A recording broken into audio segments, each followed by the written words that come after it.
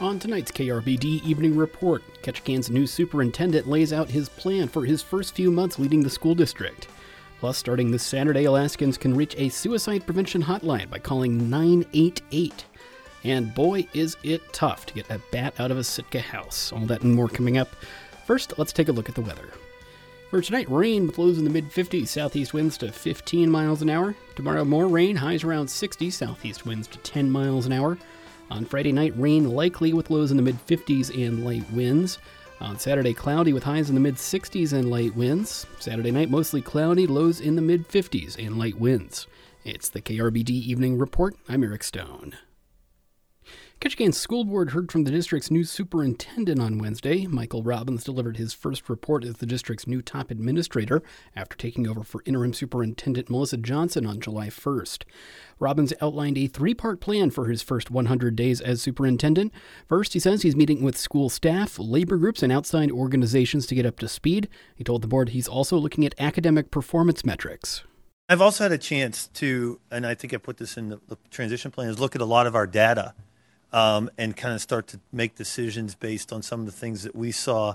I've been working with our technology department to kind of pull some of that, and I think that's going to make.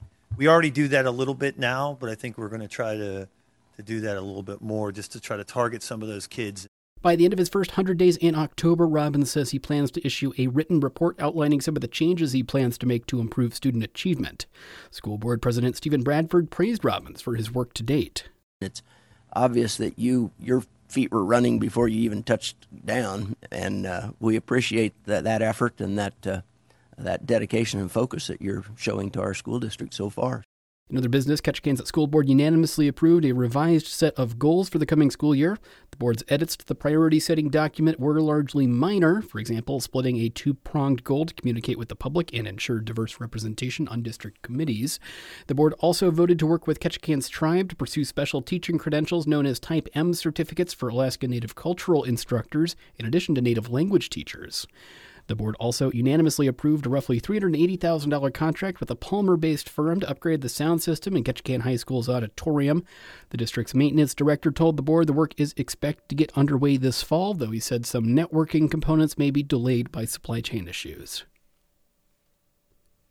Alaskans will soon be able to reach a suicide prevention hotline by calling a 3-digit number. Starting this Saturday, calls and texts to 988 from a 907 area code will go to the Care Line, Alaska's suicide hotline. It's part of a national effort to establish one suicide hotline number across the country. Crisis counselors with the Care Line provide confidential support 24 hours a day, 7 days a week. They're also trained to help people of all ages, including non-English speakers, veterans, and people who are deaf or hard of hearing. In Alaska in 2020, suicide was the leading cause of death for Alaska Native youth aged 10 to 19 and for youth aged 10 to 14. Suicide was the second leading cause of death overall for Alaskans aged 15 to 34 in 2020. That's according to the state health department. Alaskans will still be able to reach the Care Line at 877-266-HELP. The number for the National Suicide Prevention Lifeline is still 1-800-273-TALK. That's 8255.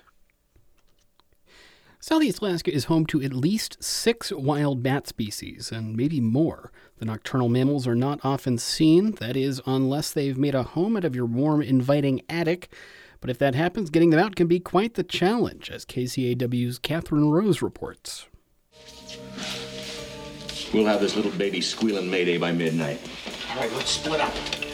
There's a famous scene in the 1988 summer sleeper, The Great Outdoors, when John Candy and Dan Aykroyd, armed with tennis rackets and fishing nets, try to catch a bat that's loose in their rustic lakeside cabin.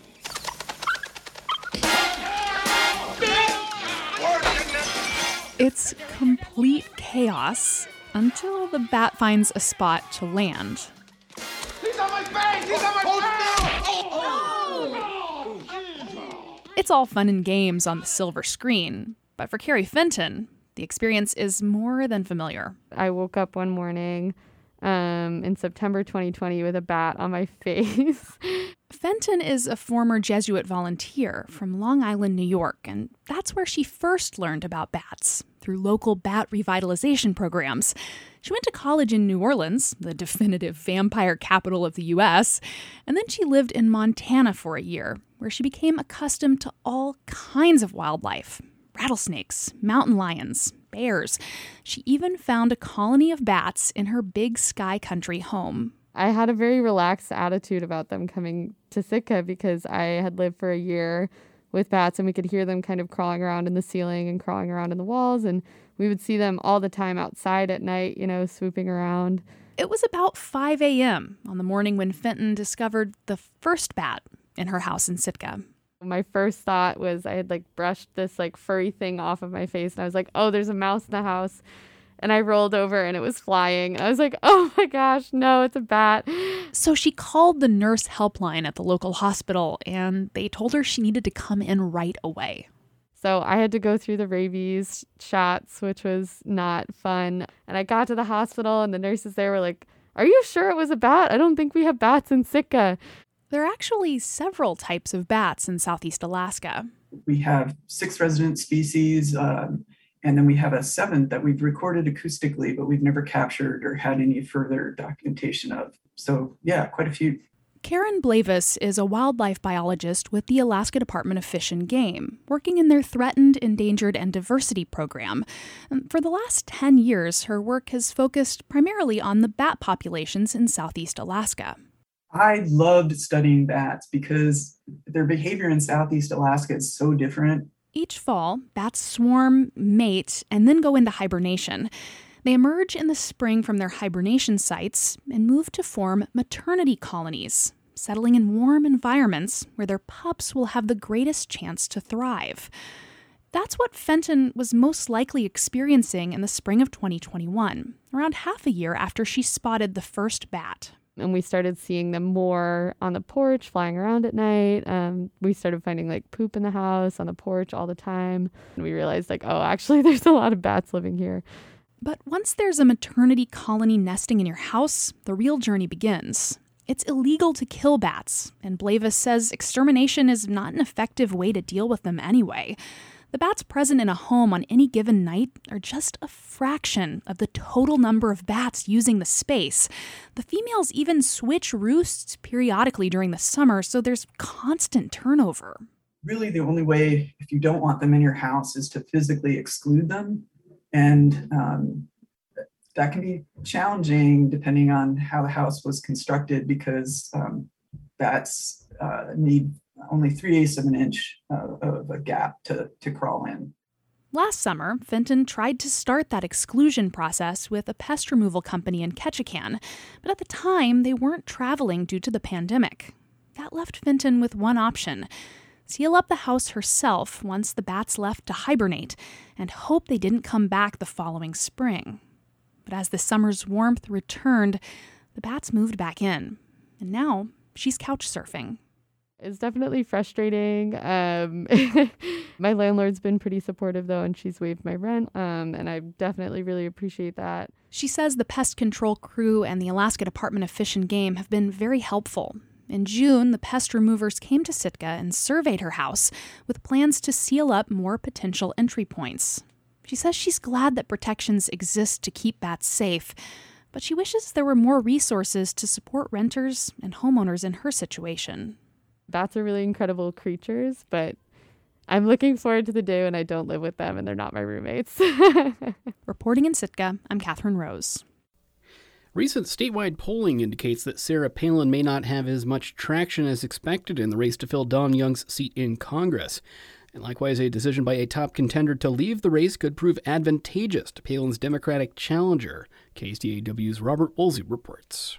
Ivan Moore's Alaska Survey Research released the results of the poll on Thursday.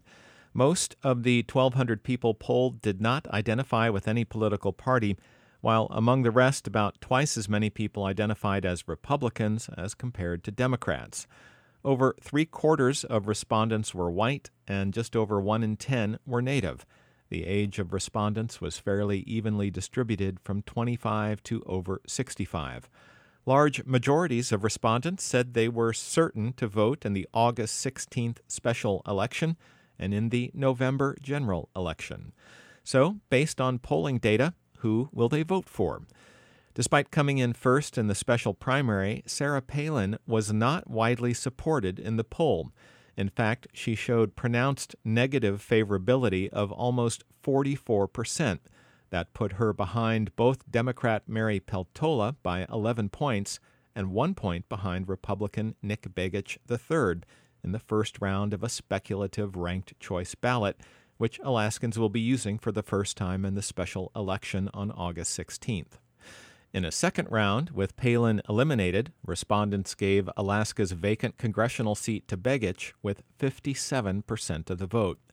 That Peltola, a former legislator from Bethel, could shove a former governor off a ranked choice ballot is, according to a recent commentary in the nonpartisan Alaska Beacon, a massive shift in the dynamics of both the special election and the primary election caused by the withdrawal of Al Gross, whose supporters now shift support to Peltola. Gross has said nothing about his decision to drop out of the race on June 20th, other than to endorse either of the two Alaska Native women running, Peltola or Republican Tara Sweeney, who finished fifth in the special primary. After a court ruling, Sweeney won't be able to move up into the fourth-place spot on the special election ballot, but she's filed to run in the regular primary, which will be held the same day. Assuming she's one of the top 4 finishers moving into the general election in November, Alaska Survey research shows a similar result, voters preferring Peltola, Begich, Palin, then Sweeney in the first round. Sweeney drops off the bottom, leaving Peltola, Begich, and Palin. Palin drops off the bottom, and Begich wins the seat with 56% of the vote. Respondents were more predictable in some of the other big races in the state. They retain Lisa Murkowski as Alaska's senior U.S. Senator, and Governor Mike Dunleavy wins re-election to a second term as challengers Les Guerra and Bill Walker evenly split the opposing vote. Reporting in Sitka, I'm Robert Woolsey.